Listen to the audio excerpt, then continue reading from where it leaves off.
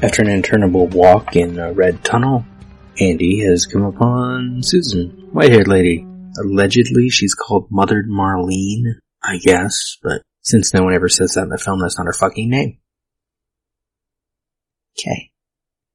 He found her alone with a chair, a weird lamp, and a mural in a tunnel for some reason, and she just started to speak. What'd she say? Jeremiah says. That's what she said. I'm the most sensual lover he's ever experienced. Andy wants nothing to do with this. He hasn't killed her yet, but he's just ignoring her as she's like touching him up close. Because of my sensitivity and my empathy.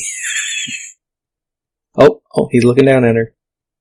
I can anticipate my lover's every move and lead them? Oh, and meet them. Like warm waves? Like what? What did you just say? I don't know what she said, but it sounded like she said like warm hockey. Like, I don't think that's what she said. I'll go back. Like warm waves, the rock hard shore. Oh, rock hard. Okay. And he just looks at her and we fade to black. That's, oh my fucking god.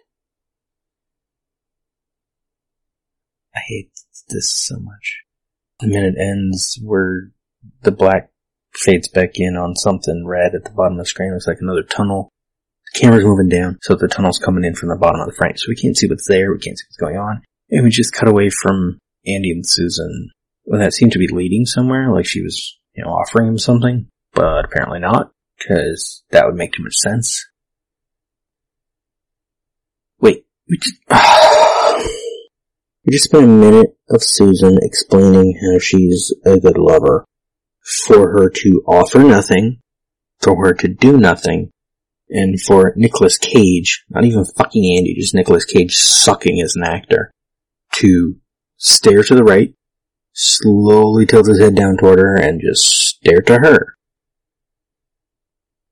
Ow. Ow. It's just, fuck. I don't have time for this today. That's not even my desk.